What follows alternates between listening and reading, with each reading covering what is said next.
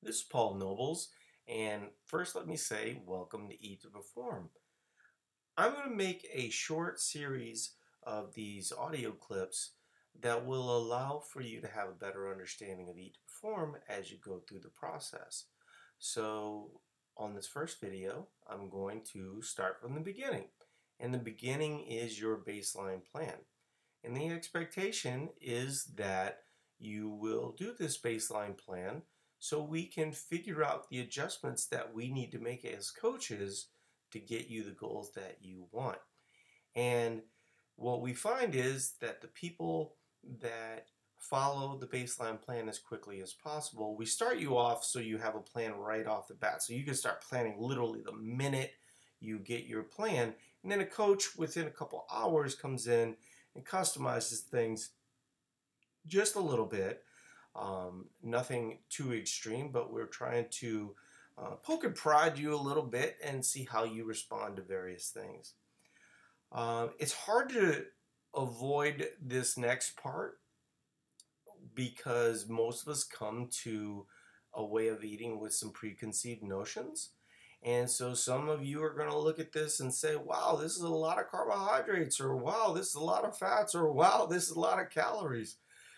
Uh, the reality is that when you're looking at fat loss, performance, or muscle gain, really talking about some level of calorie deficit or some level of calorie surplus. Body's always looking for balance. And so, what we are putting forward is that you can actually reach your goals with food. If you're viewing food as the answer and not the problem, it's a much more positive journey.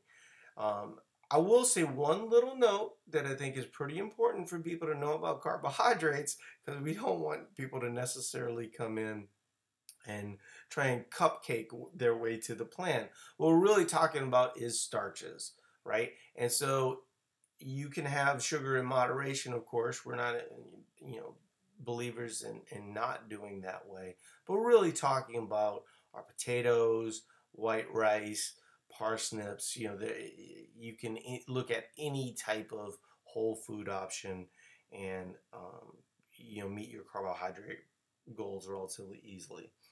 The last thing that I want to talk about is goals. I've mentioned that word many times in the last 2 minutes here or so. Hopefully I can end this pretty soon so we don't make this too long for you guys. But we actually set very achievable goals for you all along the way.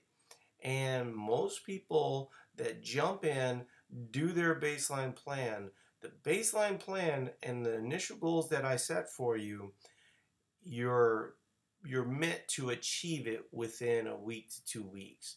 And most people actually achieve it before their first review. So hopefully this is helpful, and then we'll talk a little bit more about the specifics of Eat to Perform as we go through this series. Talk to you guys later.